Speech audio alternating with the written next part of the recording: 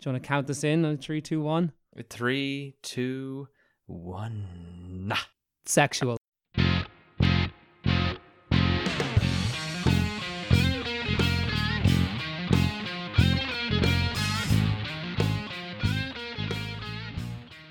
Okay, well, hello everyone. Welcome to episode Unlucky 13 of I Understood That Reference. Rob, how are you? I'm doing very well.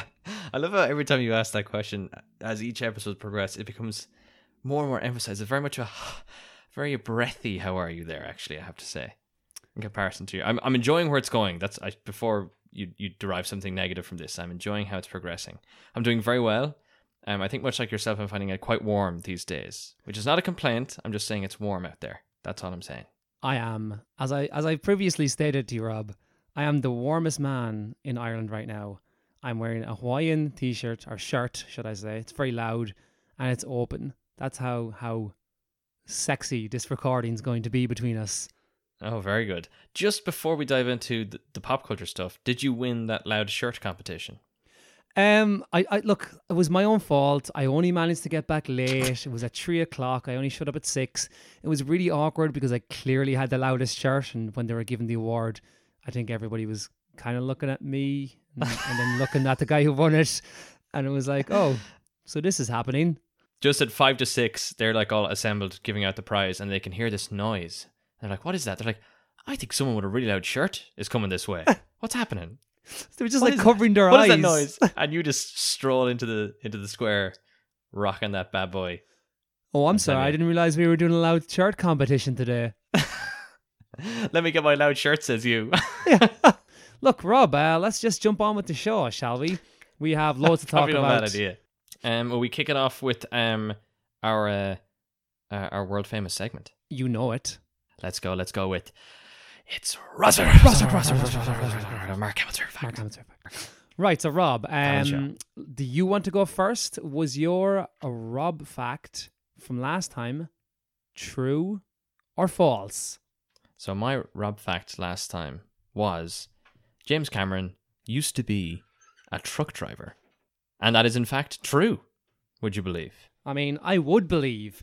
Also, 57% of the people who took our poll on Twitter also believe that. So hooray, they got it right again. For a split second, I thought the other one was going to get it. And why don't you remind us what the other one was, actually, while we're here? So mine was that James Cameron was going to direct a Spider-Man movie with Jake Gyllenhaal as the star.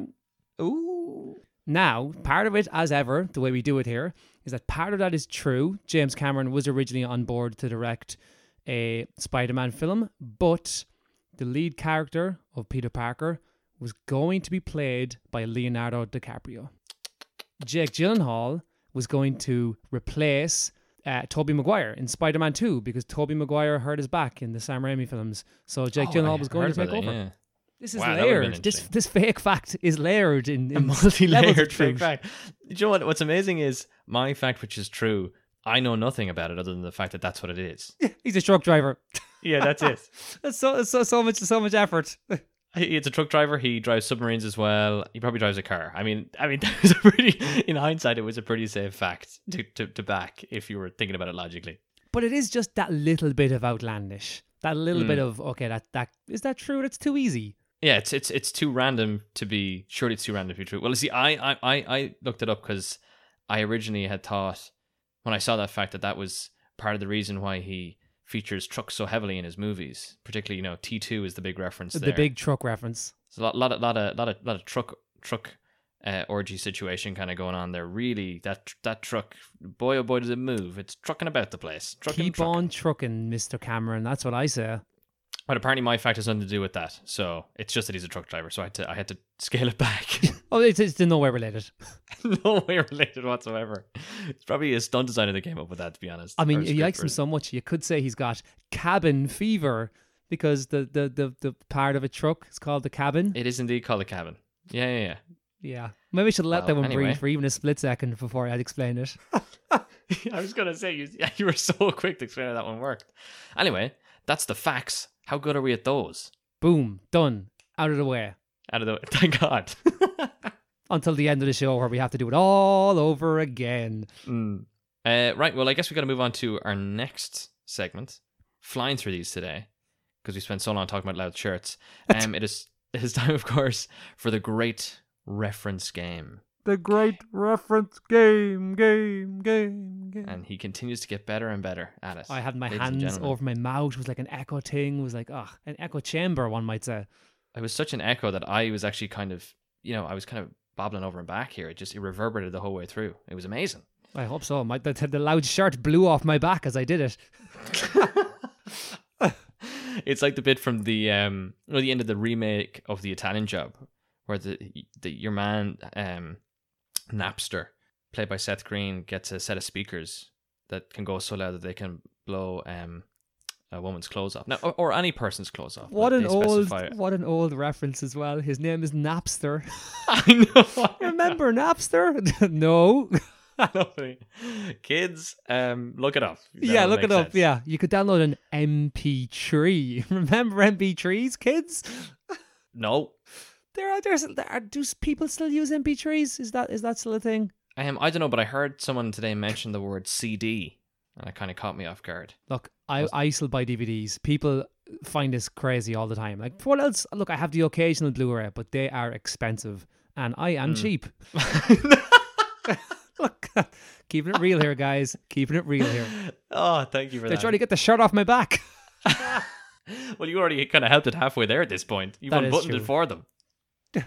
Okay, so I'm delivering we digress. I'm delivering the reference today, buddy. Perfect. So I hope you're ready. I am always ready to get this wrong. So this is a two-parter. So one's the second sentence is a response to the first one, if that makes sense. It's not just one person saying the whole thing. All right, just to add a little bit of a wrinkle to it. It's more opportunity to get it right, I would say. Exactly. Okay, so here we go. Are you ready? Go for it. Are you looking for shells too? No, I'm just looking. Are you looking for shells too? No, I'm just looking. Okay, perfect. All right. Put that in your back pocket, hold on to it, zip it up, button it up, but don't button up your shirt. It's now there. Let's move on to the now let's move on to the news. What do you got? Right, I guess I will go first, and I will just say Stranger Things 3. No spoilers here, not going to talk anything like that at all. I'm just going to talk about how amazingly well it's done for Series 3. Interesting. And by that, I mean like how well received it has been and how many views it's gotten. Netflix came out 3 or 4 days after it premiered with some ridiculous statistic, like it's been watched in more than 40.1 million households. Which Netflix really, can you tell that? I don't know if they can tell it. Yeah, there was a bit of controversy or a bit of questioning around they it. can definitely gauge, the whoever's logged in, like they can gauge what they're viewing very specifically. That's pretty precise, and they know based on each account, I guess, where it's located. But when they start going into this whole households thing, they're kind of muddling the waters a little bit, I feel. Yeah, I mean, it's very specific. Yeah. So apparently 18.2 million people have already watched the entirety of the third series. God, it really is a smash hit for them. It is doing outrageously well. I mean, my entire YouTube feed at the moment is just Stranger Things videos about like interviews with the cast and see what they think of these 80s thing and what he likes to do for 2 hours and what he can't live without with for 40 minutes. It's really weird, kind of strange stuff. Yeah, even the popularity of those young kids kind of terrifies me because after the first season, they just blew into the public sort of like the public interest, right? So to the extent where their lives will never be the same again, but from when they were 12, 13, honestly, that seems terrifying to me. Now, they all seem relatively level-headed for just a kind of a wacky bunch of essentially Goonies who were, thrown together into this show that nobody really knew anything about, and then it comes out and it's this international phenomenon. And, I always kind of think, wow, can they ever go back? Probably not. Now we can sit back and watch their slow decline into adulthood and mental problems. Yeah, Macaulay Culkin style. Yeah, exactly. Although he seems to have rallied again. He seems to be very measured and neutral now. He did a very fun Google Home ad over Christmas. He did. There was a whole Macaulay Culkin renaissance. He was on an Angry Video Game Nerd video. He was on Red Letter Media, for Christ's sake. Oh, wow. He's just doing the rounds. That was a while ago. But still, I think he has a podcast. But again, we can't advertise other people's podcasts again. You just put me on that one. Ugh. I was going to say, actually, how amazing would it be if he showed up in... on our like Stranger Things podcast? 4. Oh, no. Yeah, well, either. Both. That'd be an awkward conversation. I feel like that'd be like pulling teeth. He's like, what do you guys talk about? You know, movies? He's like, great. You'd be like, okay, let's start the movie talk. And then we're instantly into some ludicrous comment that we shouldn't have made. And it's like, what are you doing? Oh, we live in the mark. That's where we operate. But yeah, no, so you've watched the entirety of season 3 of Stranger Things, and you were messaging me frantically saying how much you adored it. So here's the thing. Stranger Things is it's an unusual series in that I think it was purpose built for one season, and that should have been it. And unfortunately, it did really well, so they kept it going. So you can definitely feel it in season 2. Waning maybe a little bit. It's the worst episode of a TV show I've ever seen in my life. Wait, which one? In season 2. Have you watched all season 2 yet? No, I'm saving it to watch with my roommates. Well, there you go. You'll know the episode when you see it, and we can talk about it after. But basically, the way I would see of all of Stranger Things is that Stranger Things series 2 and season 3 are good, not great, but the soundtrack is so amazing that it makes the entirety of the show look so much better. It gives moments gravitas that maybe you wouldn't have any, and there is some absolutely outstanding moments in both series. Well, it goes back to that point that I brought up about Aladdin, right? Where, you were saying how much you enjoyed it, and I was saying, is your enjoyment amplified by the nostalgia of it? And I feel like Stranger Things also is riding a similar wave. Like, if that was set in the modern day, it'd be too difficult to manage, it'd be too complicated because of all the smartphone and general technology jackassery that you'd have to bypass all the time for the sake of convenience. So it's very tact of them to obviously keep it in the 80s, but then they also leaned into, we keep saying the Spielberg sort of suburbia kind of sort of vintage. It's very distinct. A lot of ET references. Goonies is the whole Goonies, scatter like that. you said, yeah. So I feel like not only the soundtrack, but I feel it was elevated by the fact that it's also just, and it is pretty heavily leaning on what's come before, which is not a bad thing, but that's definitely why it is a big part of why it is. What I would say for series 3 is that in all of these counts, it actually does go to its detriment. It becomes a stage where it's not just referencing something. It's yeah, because that's what we do. They can't get away with that. Yeah, exactly. We've copyrighted that. God damn it! I mean, sure, we don't really do too well about things, but we try our best here. We don't do too well about things, like speech. That's our tagline. Hey, did you hear those guys? We don't do too well about things. Sounds reasonable to me. That sounds to describe us perfectly. Well, it would definitely hit home with whatever niche we're targeting here at this point. That is very true. But yeah, I was just saying about the series 3 then, and there's a moment that is just so good and so brilliant, but the problem is it's packaged around lots of scenes that aren't great, and it's a really uneven series, and there's loads of ridiculous product placement. Have you seen Wayne's World or Wayne's World 2? Yeah. The part where he gives him the headache medicine, and he takes to them, simple, soluble solution. And then Wayne or Garrett's dressed in all the Pepsi stuff, and he's like, yeah, man, I can't believe you'd sell out. That's just not what we do here. There's a scene in this, and it is not joking about that. They talk about Coke and New Coke for a whole solid 5 minutes when they're in this really perilous situation, and it immediately sucked me out of the action. That was Jesus Christ. Oh, good. Oh, good God. So, Rob, do you have any news? Oh my God. Oh man, I thought you maybe had gotten all of that out of your system. Oh jeez. Apparently there's still an awful lot left to suck out, as it turns out. Oh no. Oh, the murk. It's warm down here. It is getting warmer by the second, Rob.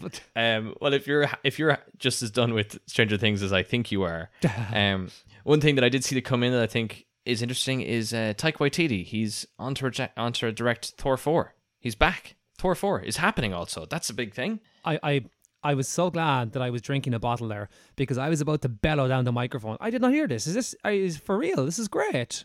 This is for real. Yeah. Wow, that's brilliant news. That's that's hot off the presses. But so apparently, so he was slated to direct. Is it Akira? Yes. Was it? Yeah, it is Akira, It was some sort of Warner Brothers sort of sci-fi kind of situation. It or is something. 100% Akira. Is he off that now?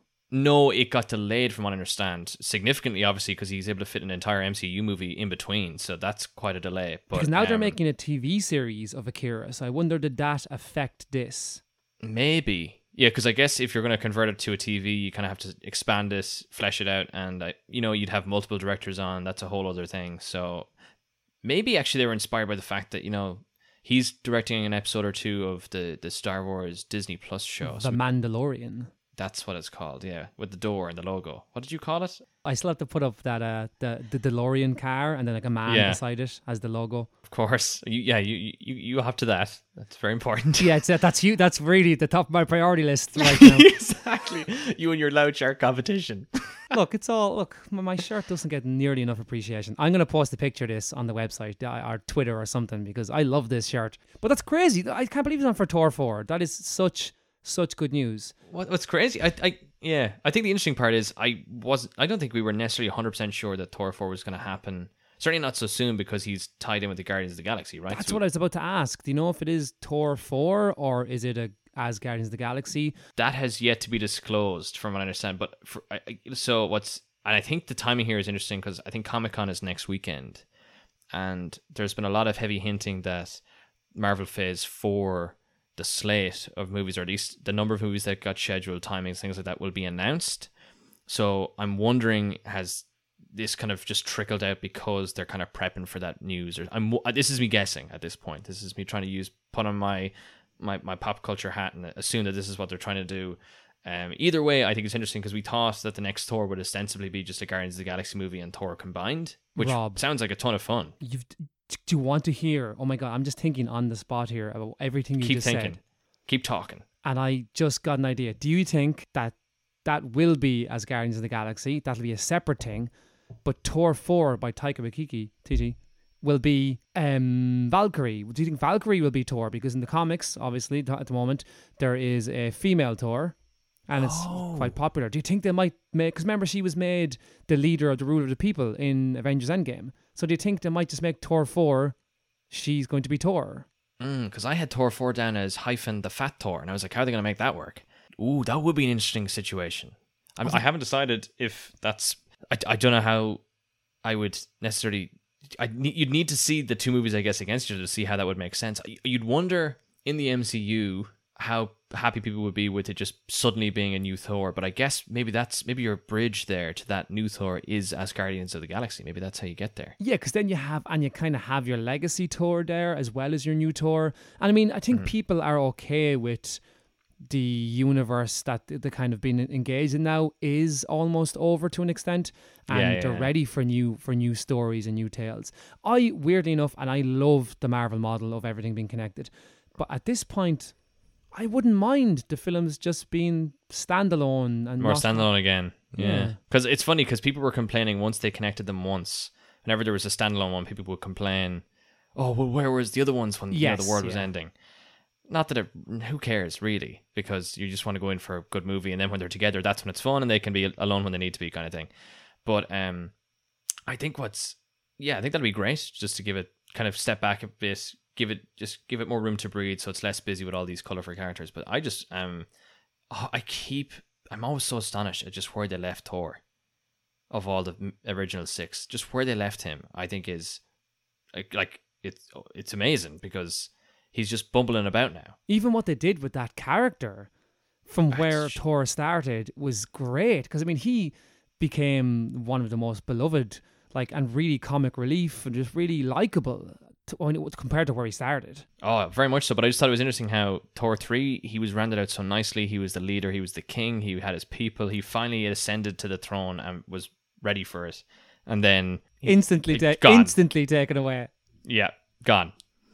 And he's not even the main character now. He's just this fat guy, just kind of annoying the Guardians together. I mean, it means they're going to have a ton of fun with it, though. It's not a bad thing. It's just an interesting place for him to be right now as a character in that universe. If you watch the Parks and Recs outtakes and you know how much fun Chris Pratt is, put Chris Pratt with Chris Hemsworth, and I can only imagine the fun that they would have together.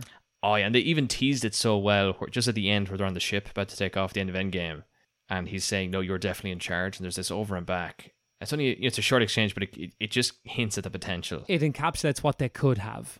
Yeah, oh, it's amazing. While we're talking about Avengers Endgame briefly, so you watched that music video by Jeremy Renner. Oh, I can't believe you brought that up. What is that? I mean, what? Good Lord. Ross, I couldn't even watch the entire thing. It was so electronic. It was like, was it trying to be a country song? I don't know what it was trying to be. It's clearly not his voice. We know what he sounds like because we've seen him in films. It's a very robotic electronic voice over kind of like a pop kind of country soundtrack. Basically, this is Jeremy Renner with is it his band? Is he featuring it? Who knows? That entire video just really caught me off guard when you sent it to me. I was like, what the hell is Now, I this? wasn't going to watch any more of it, but I stuck through it because did you see who's in it? No. Taika Waititi. Oh. Yeah, he's in You're Tree. really struggling with his name over there. Yeah, I really am struggling here. It's different every time. I said it once. I'm going to change it every single time. Talcum Wakatoko. It's just getting crazy. I mean, at least his first name seems to stay pretty consistent throughout, you know? We'll see for now. For now.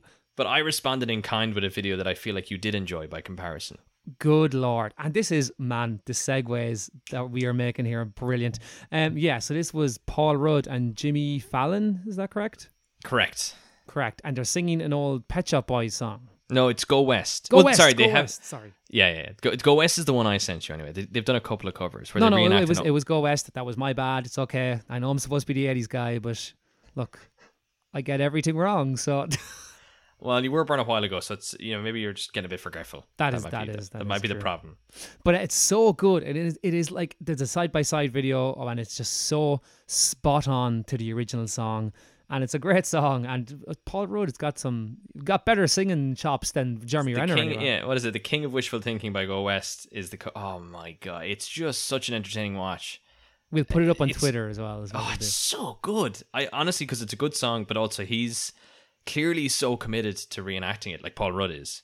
He gets it 1-to-1. It's unbelievable. The dance moves he's doing, you forget it's a parody video. That's how good it is. So here's how good it is. It's a parody, but also he gives that little Paul Rudd edge that only he can give. That just makes sense. That makes it a bit funny. Just he puts a little bit of an extra twirl on the dance moves, a little bit of an extra tongue in the cheek when he's kind of messing a bit. Yeah, there's enough there for it's brilliant. There's enough stiffness in it to both parody the 80s stiffness, but be a Paul Rudd humorous stiffness. Very good. Very astute analysis. Well done, you. Thank you. Look at us go. Keep that shirt on for all the episodes, please. Running with the Paul Ruddness of this. It was recently Ghostbusters 35th anniversary, so obviously the new film is on the way. And indeed, just been announced to be starring Paul Rudd. So we did a little Twitter video in front of the old firehouse. Great edition. He's super for it, I think. What's his role in it? Do you know? Well, there's not too much has been released about the film at all. Probably no bad thing. One or two of the Stranger Things cast might actually be in it. Maybe Mike, I believe. Didn't they dress up did I see for like season 2? Did I see two, screenshots of them dressed up in Ghostbusters gear? Yeah. So obviously that's like a trial run for them. I gotta be careful with these segues. I nearly landed us back full circle again there by accident. Yeah, I was like, I'm not finished with Ghostbusters yet. Have you heard of the Mandela effect? This is so weird. We were talking about this at the kitchen table the other day. Is this where you believe a mistake is true and you just kind of stick with it, and it kind of it kind of grows beyond the sort of the error you made or something like that? Is that what it is? Yeah, so essentially it's that people, when Nelson Mandela died, loads of people came out and were like, wait a second, we already thought he died in prison years ago. I thought that was the whole thing. And loads of people remember this. And people could remember specific details about news stories and news clippings. And then another famous example is the Tiananmen Square incident where the tanks were coming down the street, and that the guy with the plastic bags stood in the way. Loads of people remember the tanks killing him, and that was the whole international incident, and that's why it was famous. Whereas in reality, he's alive and well. He's still alive to this day. So basically, it's people mass misremembering is what they call it. Oh, it's that they misremember, but it's on a massive scale. Okay. Exactly. Okay. The other day, somebody put up on Twitter about a scene in Ghostbusters at the very, very start of the first Ghostbusters film when they see the librarian ghost and Venkman goes up to approach it, Bill Murray's character, and the ghost turns on and goes, shh. And they said in their tweet, I remember Venkman, Bill Murray's character, turning around and saying, she shushed me, Ray. And I can hear that line 100%, every word of it in my head. And I even said on Twitter, it's 100% in the film. Came home, a little bit worse for wear, a few drinks in me. Put it on in the middle of the night. It's not in the film. Killing me. It's not in the film. It's not in the film. It's unbelievable. Oh my God. Here's another great example for you. So in New Hope, C-3PO, what color are his hands? What are they gold? That's what everybody remembers. But one of his hands, if you go back and watch it now, one of his hands is silver. Oh. And what? It's really unusual. Like, loads of people are like, I mean, that's a thing maybe, you might miss it. But at the same time, people poured over Star Wars.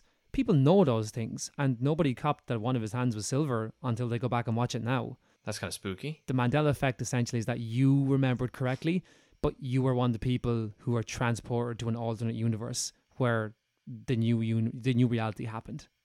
Interesting. Speaking of old movies to rewatch, me and my roommate watched Rush Hour 2, just very briefly. Watched that the other day. Yes, I remember you texted me the picture. Oh my goodness gracious me. Both phenomenally funny and phenomenally racist in equal measure. In equal. I mean, it's Brett Ratner. That probably describes his lifestyle. There's a line in it where Jackie Chan says to Chris Tucker, he says, I'm going to slap you back to Africa. That's in the movie. Really? He says it. Wow. Oh my God. Now, still, they're a brilliant pairing regardless. Like, the two of them together are fantastic. That film, even more, the first one is okay, but that second film, it's elevated is to the so good.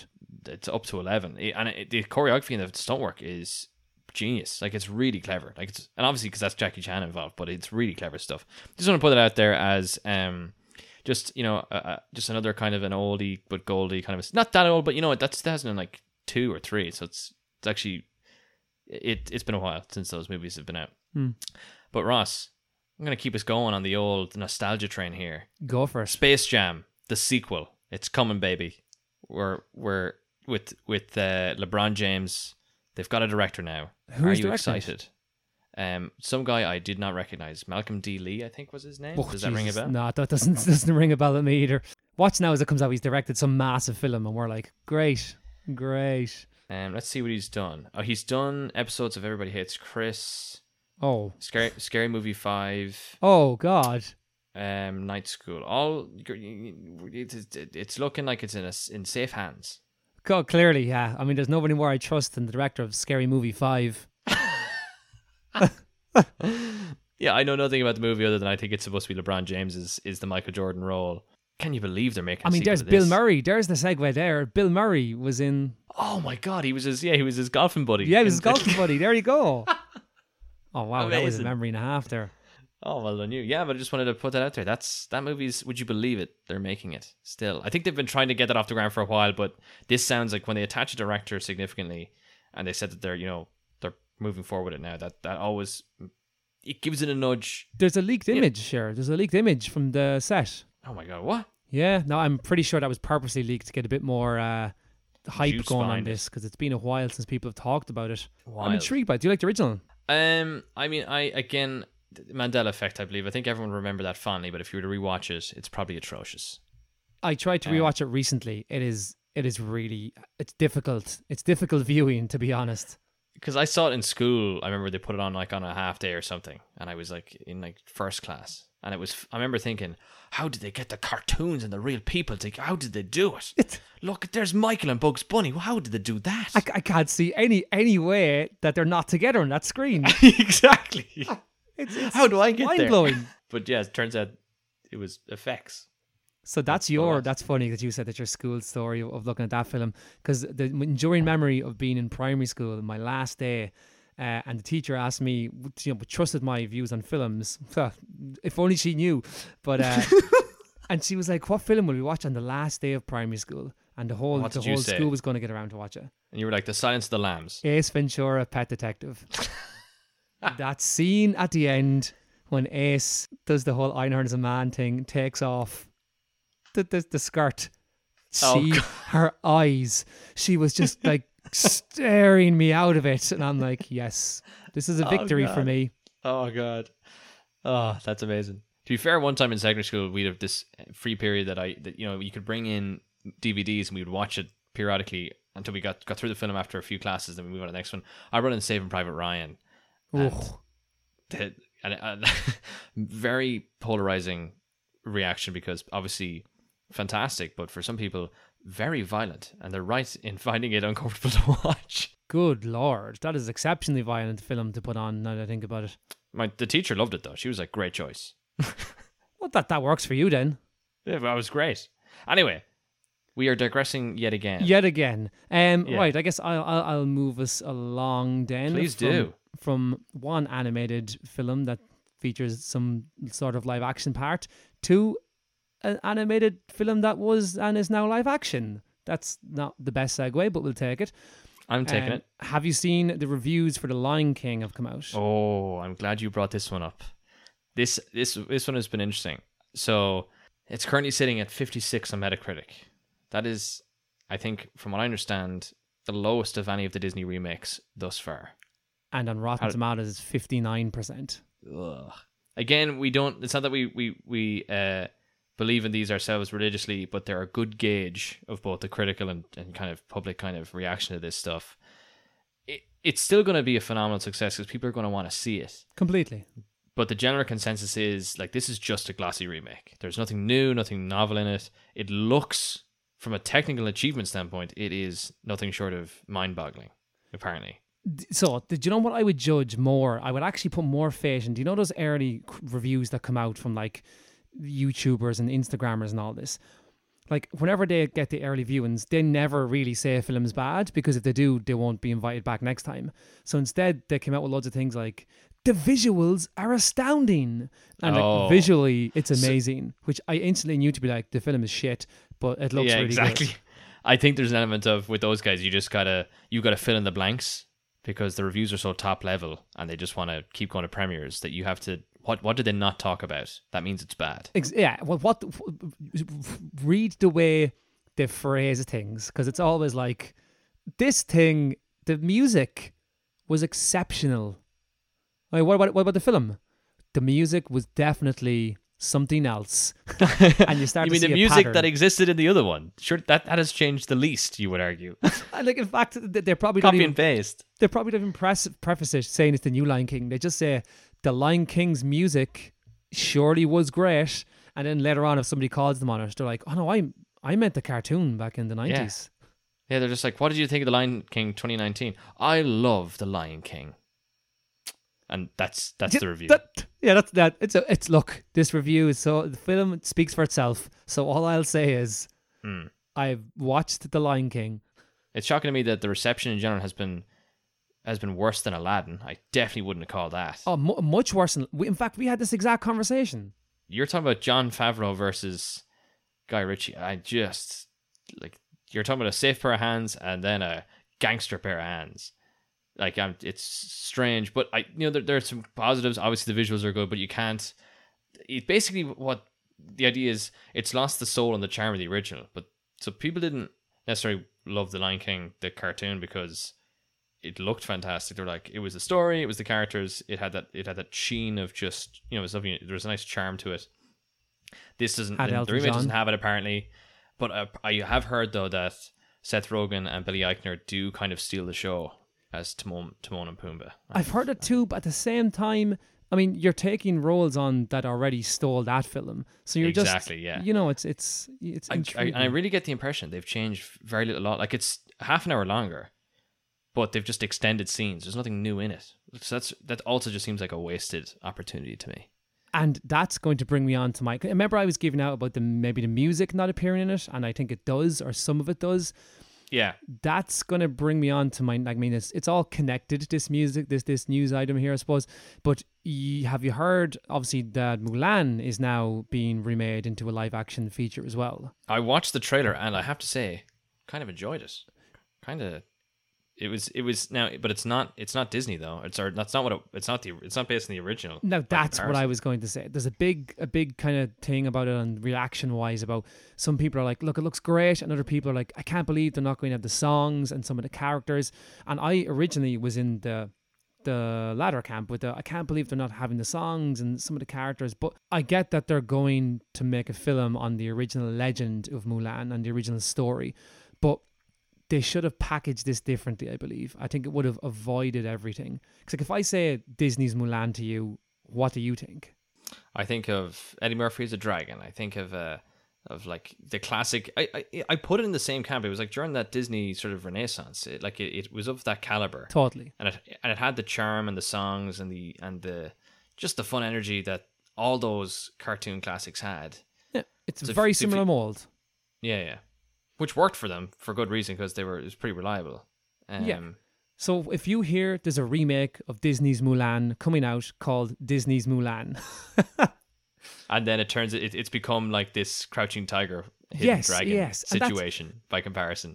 I think it looks very good. I actually have no complaints about the trailer, and I don't have a complaint about this really. I just think it's an interesting way about if they had marketed it slightly differently. Even called it, like, have a tagline on it or something. Just a Mulan, small differentiator. A Mulan, did you say it? Oh, God. That's probably offensive to lots of cultures there. But you know what I mean? If it was just all it needed was a slight differentiator, and I think this all could have been avoided. But at the moment, I think Twitter is now having a gigantic war between it should be like the original because of this, it shouldn't be like the original because of this is the original story, and I think it's unnecessary that it happened. Well, you see, I think a lot of the remakes thus far have been with animals. Am I right? Oh no, they did Cinderella, I suppose. But I'm thinking like Jungle Book, Dumbo. I wonder how that turned out. That maybe that was very different. Lion King. I guess it's hard to find the balance. But they seem to have gone far more on the authentic side with this Mulan one, though. That they're going. This is very much. It just doesn't look like. At all like the cartoon. Not or any other of the Disney remakes. It looks so serious and so different. Very serious. Yeah. So it's an intriguing one. It is indeed. Are you still going to go see it? I will, to be honest. Yeah. I mean, like, because you're a big fan of that one in particular, I feel. Listen, I love the song from it. That's obviously not going to be in it, but I do love it. Let's get down to business to defeat the Huns. It's fine. I'll edit all that out. Don't worry. Keep it going now, please. The entire thing. No, I could have. I'll make a man. We got minutes to fill here. This is perfect. Go. I was literally trying to think of the name, you see, and I was trying to buy myself time to think of the name, and I was like, I'm not going to make a man out of you. I'll make a man out of you. Yeah, it's a great song. Go. Is that Alan Menken as well? My God, like might be. I think so. I because I read it was either about Mulan. I think they're bringing him on for some musical input, not that there's going to be singing or anything, but I think I read that they are bringing him on for extra musical input. Either that or that was the Lion King. These have become indistinguishable in my head the last while, so. Oh no, it wasn't him. He didn't do that one. It was bloody the guy No, it must have been the Little Mermaid. That's where I was thinking, because that's been announced with the actor. Well, Alan Menken did Little Mermaid, Beauty and the Beast, Hercules, and Aladdin. Aladdin. There you go. They're the big ones, the big four. Anyway, I kind of the music kind of stirred me, but again, that's just cheating because it was the nostalgia that was kind of kicking me there. So I'll believe it when I see it. We'll reserve judgment is what we'll do. Right, yeah, Rob, your last news story. Let's go. You do one, I'll do one, and then let's end the show. Okay, perfect. Very interesting news in the world of 007. Have you heard? Yeah, I know where you're going with this. So this is why this is interesting. Because first of all, I didn't plan on finding this out. I just saw the headline thinking, well, I guess I know how the story starts off at the very least. So if anyone is concerned about how the final Daniel Craig film is kind of at least kicking off in terms from a story standpoint, close your ears, as Ross would say. As I would say. Yeah. But from what I understand is Bond is in retirement as this movie kicks off, and that 007, the mantle has already been passed to someone else. So there's an active 007 who is someone else, not Daniel Craig, in the movie when we return to it, and it is not in fact a man, but played by a black actress. I've forgotten her name. I'm so sorry, but she not only is it a case that she inherits the role, but she is already 007 as the movie kicks off, which I think is very interesting. Not just because that's obviously a huge left turn from where the character currently is, but also to reveal that is quite significant before the movie has even got a trailer. And how do you feel about this, the whole idea of that story? Sorry, Lashana Lynch is the character's name, just for reference. For people I mean, who are I was typing that in to help you out there, but my phone is not great as ever. So, but yeah, how do you feel about the story? Because as usual, it's the internet, so the backlash has been massive. As you can, I didn't go near. I telling you this when I was like, I'm not gonna dive into that. I know what's particular coming part of here. Merc. I know what's Yeah, coming. yeah. I've no issue with it. I'm just interested to see how they kind of play with that as a story point. The reason I actually have a bit of faith in it is because one of the people who's tweaking the script and sharpening it up is Phoebe Waller-Bridge, and I think I've mentioned her before.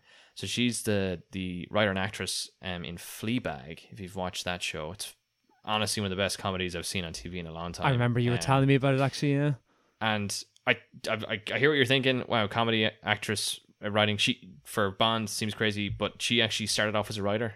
I wasn't thinking that slightly ever since the Russo brothers from Avengers Endgame started out in Community and Arrested Development. So so she's just the way that she structured Fleabag it's all very clever. If someone can handle what is obviously going to be a very controversial sort of direction to take, not even controversial, but it's going to be divisive. Let's put it that way.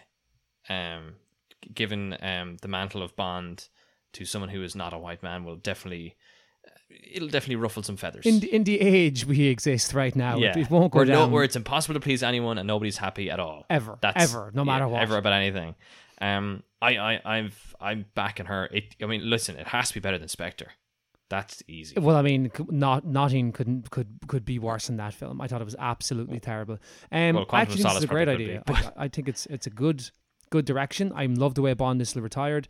I just really hope they don't do something stupid like have her die in the first 5 minutes and all of a sudden just don't pull one of them. If you're going to commit to it, do you know what? Commit to it, see it through, keep her as 007 for the whole thing, and keep James Bond separate. You know, I think that's a great way to do it. Just don't, dip your toe in the idea and then be like, whoa, backlash is bad, let's kill her off in 5 minutes, and then James Bond has to take the mantle up again. Don't do that. Well, I think it's interesting because there's kind of a little bit of a role reversal from how these characters normally work. So I feel like she's now the Bond character. She's the spy.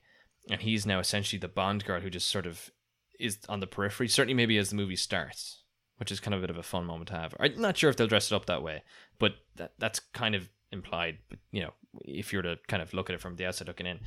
Either way, I can't believe he's back for another one anyway. So yeah, I mean, I'm despairing. Maybe if they do a definitive handing over, passing of the baton to someone, we can finally be like, grand, he's done with it. Like, stop. That guy is held together with tape at this point. He is himself said, like, these movies take it out of me. He's always, like, he's already had an injury in this one. He's, like, broken an ankle or something. So Tom Cruise is like, oh no, I'm sorry. Did you break your ankle getting out of a car? I was too busy like, jumping off a building here to notice. Tom Cruise is probably older, actually, I'd say, by a couple of years. That's probably, well, yeah, because he's 50 something, isn't he, Tom Cruise? He's 57, I think. Jesus Christ. Impossibly. Mission Impossibly. I'm actually really looking forward to that. If they commit to a different kind of story. Look, we've had 3 Daniel Craig films already that have been varying. 4. Casino Royale, Quantum of Solace, Skyfall, Spectre. I mean, I always forget Quantum of Solace is actually I knew a you film. did. But yeah, they're so varying quality. I mean, 2 of them, one of them is okay. Casino Royale is brilliant, and then the rest have been crap. So like, I'm ready to put this Bond to bed, and not in that way, Jesus, and maybe change the story up a little. Are you a fan of Bond though? Is that a character you normally gravitate to, or you're kind of like, bleh, I'm not that fussed about that series? At this rate, I am definitely not that fussed about this series. I mean, if you can watch any action film like that after Mission Impossible 6 and somehow still think they're good, I'm intrigued by your decisions. Because that's very true. Mission Impossible Fallout is I just bought it there on DVD as well as the other 5 the other day, and I cannot wait. You have a lot of watching to do. I do have a lot of watching to do. Right then, I guess we'll go to the last. It's not even a piece of news. It's just something I wanted to talk about amazingly briefly. And that was X-Men Dark Phoenix, which I saw. And I'm going God. to tie this into the fact that there's loads of new X-Men comics coming out by an author called Okay. Jonathan Hickman. Mm-hmm. Do you remember I was telling you about an Avengers comic before where the world is like all these worlds are ending and the Avengers have to make a decision about whether to blow up another world to save their own? I think we've definitely talked about this in the past a while ago. This was back in the sands of time when you and I were both weans. Yeah. But when we were colleagues. that's when we would have Colleagues talked about all this. those moons ago. But it's the same author who did them. And now I'm not some of his work I absolutely adore. Some of his work I find a bit characterless and stuff. But I really do think he's going to change the direction of the X-Men. I mean, they are hyping this up like no man's business. Wow. I'm going to, if I can, I'm probably just going to get the issues for the first time ever, really, as they come out. So I'll probably throw some reviews up on Twitter or something. But I saw X-Men Dark Phoenix. It's not worth talking about at all. It's that bad. I just wanted to go back to what we were talking about of, was it better or worse than X-Men Apocalypse and X-Men 3 The Last Stand? Okay, so I'm dying to know. definitively it is worse than X3 The Last Stand. Okay, I kind of felt like I had we kind of predicted that, I feel. Yeah, and as well as we predicted, it was better than X-Men Apocalypse. I think because X-Men Apocalypse had the weight of expectation on it, and this had absolutely nothing. I mean, we didn't expect this to be good, and it was not good. But Great. there's a wrap, folks. well, Back that's to the by studio. X-Men films. But there was just one bit I wanted to talk about because I thought this encapsulated how the film was. So, spoilers, everyone. Mystique dies. You see it in the trailer. But at the end of it, Beast's really upset. And, you know, for the one time in the film, he actually is Beast because otherwise he's just Nicholas Hoult. But and he's, you know, at the very end of the film and he's there in the X-Mansion alone and he's looking at a picture frame and obviously it's, you know, it's her, it's Raven. And like the camera pans behind him and you expect to see like a nice picture of, you know, of just her or them together or something. And it's just like, it's a really lazy image of her, like just from obviously from like a promotional material or something with the X-Men uniform, like posing really stupidly. And you're like, that's the only picture you have of her. That's really the only picture you have of her is that one there in her X-Men uniform. And it just kind of perfectly encapsulated the lack of thought and effort that went into every scene in that film. Oh, it's extraordinary that like we're everyone involved, not just kind of like, this is a disaster. Why are we making this? If you watch Like- the film, that question becomes even more pertinent because every scene gets more and more outlandish and lazy and stupid. I mean, I think nobody cared. I honestly God think nobody on set cared in any way, shape, or form. Right. Like, there's a nothing lot to of it. actors, I guess, just wanted they realized, oh, let's just get the paycheck, go home, which is terrible. Jennifer Lawrence, you can tell, they're probably like, hey, come on, you got to put the blue paint on. And she was like, no. You're going to have to kill me if you want me to do that. And they're like, fine. I mean, she's never Mystique in the film. And Beast is never Beast. And like, it goes against everything the film talks about. But look, basically, One of a handful of things that X3 did get right is the casting of Beast. Kelsey Grammer. Oh, he's perfect in that role. It's so good.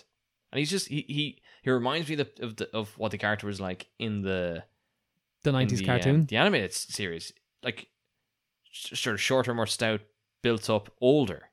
Nicholas Hoult is the exact opposite of the casting I would have gone for Beast. Honest to God, it stuns me every time that was what they went with. He's like a shrill, very thin guy with no muscles, and He's Beast, a gaunt beast. Yeah, That doesn't gaunt. make any sense. Doesn't make He's any a gaunt sense. beast. Not even to do with the character Beast. He's just a gaunt beast. Yeah. I mean, he was good in Mad Max Fury Road. I was watching that at the weekend. Yeah, he is very good very in that. Yeah, where the gauntness suited him then. Exactly. He didn't even lose any weight for that role. That's just how gaunt he was. But, yeah, he's just gangly. Just Anywho, gangly.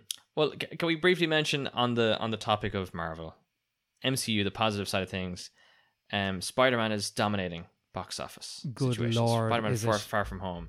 This is, I didn't think it'd be this big, but it's already at like 850 million after 2 weeks. So that's going to hit $1 billion. Easily, because it hasn't even been released in China yet. Oh my God. So that's And probably gonna where make it's twice most that. popular. That's the biggest market for it outside the US, I think, actually, for Spider-Man. He's just mega over there. I don't know where the steam came from behind this movie. I didn't think it was like, honestly, I thought people would be a little fatigued after Endgame and were kind of like less quick to race to this one. Do you think it's because they kind of last minuted, oh no, this is actually the end of this, whatever, what do you call them, phase of the Marvel Universe? Oh, they're like, this is the wrap up. Yeah.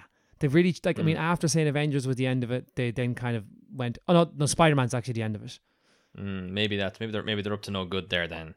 I just think, like, it's interesting to see. It's doing very well. I'm hoping to see it during the week. It's been a bit hectic. But just to wrap up on the box office, so you and I were kind of hoping that Endgame would do it and pip Avatar. It's still creeping up. It's now 7 million short. That's all it is. It's 7 million off. But they're going to have to do a whole slew of re-releases again if they want to make it. But they can do, because they'll do like a oh, this is the anniversary of the end of the MCU. They're the 1 year you can watch all the Avengers movies back to back. That's your 7 million in the bag. Did you know that Avatar was re-released with 20 minutes of footage, which counts towards that total? Oh. No, I didn't know that, but I knew Titanic was re-released, and that added like 150 to 200 million on the total as well. Oh wow, I didn't know that. Yeah, and that's what they go by officially on the records. So that's how I know Endgame can ultimately pip it. 7 million seems tremendously doable. Paltry in comparison to the total. That does sound like something Thanos would say. Paltry in comparison to the total. That's my Thanos impression. Shocking. Speaking of impressions, Ross.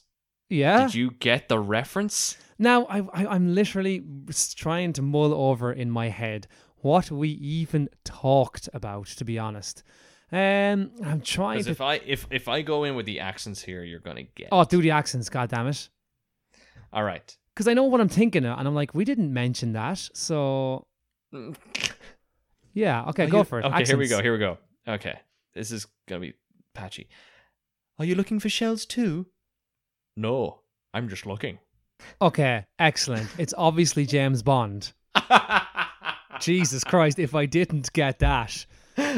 God, I mean, I'm totally not going to get... It's a Sean Connery James Bond, but well Jesus. done, okay. I mean, is Dr. No is with... Well done! Is That's it? Yeah. Yes! Can you be more specific again? Look at that!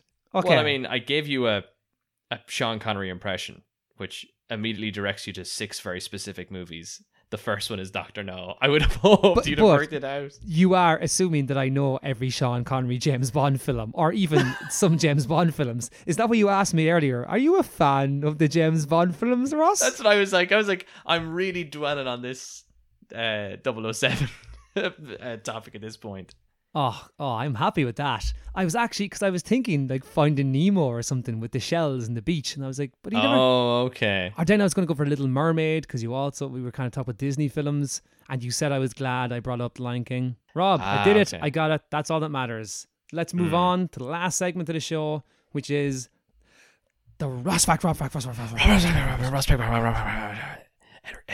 Wright. He's an enemy of the show. Yeah. Let's never forget him. Yeah. Oh, I won't forget. Right. Do you want to go first, or shall I? Sure. Absolutely. More than happy to. All right. So here's my Rob fact this week. So this was more in light of, he's in the press a lot lately for an upcoming show, but Henry Cavill admitted to being addicted to the Witcher video games, particularly the early ones a few years ago. Yeah. Right. Then my one. So, in Marvel Comics, the Mafia are called the Magia. That was because Marvel were afraid that the Mafia might disrupt some of their distribution lines for their comics.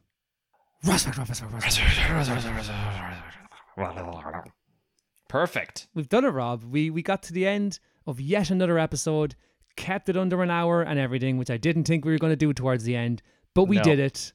But we did. We did it. Rob, where can the listeners find us? And a plethora of outlets. I'm going to start with the SoundCloud. That's the big dog. Then you got Spotify. You got iTunes. Those are all available as apps on your phone. iTunes. You said that really funny. And the iTunes. The iTunes. I would encourage you to to download those apps and listen to us very specifically on those apps. I believe we're also on TuneIn or something like that, and Podtail, of course. I was like, Rob, I'm not jumping in until you say Podtail. Ross's company, Podtail, that he's been secretly starting behind the scenes. He was like, we were part of it, and I was like, how did we get in there? He's like, I don't know how we ended up on that. There's nothing else on this but us. But us. It's costing you a fortune, actually, from what I remember. Sure, look, I'll make it back someday, apparently. We're also on Twitter, guys, at Cap Understands. Loving that at the moment, as you can probably tell. We've also got our own website. Again, it's I understand that reference, but I think it's at capunderstands.com or something. Just, capunderstands.com will get you there. You'll get there. We're doing pretty good in the SEO ratings. I think if you just type in I understand that reference in Google, there we are. At least, or if you put in Cap Understands or Understand the Reference and podcast, a whole scatter of stuff that's us will come up there. That's how you find us. But just put it in Spotify. It'll come up immediately then. Spotify seems to be the one people are talking about to me. If you're going to be honest with you, just the easiest. It's just the easiest one. Well, for those who have Spotify, Mr. Moneybags, all my money's going to bloody starting Podtail. Rob, don't worry, it'll take off eventually. We've done it. All that's left to say is I've been Rob. I've been Ross. And this has been I Understood That Reference. Thanks very much for listening. Past episode 13 and nobody blew up. Oh, wait. My computer's smoking. What do I do? How do I turn this off? Bye, everyone. Bye.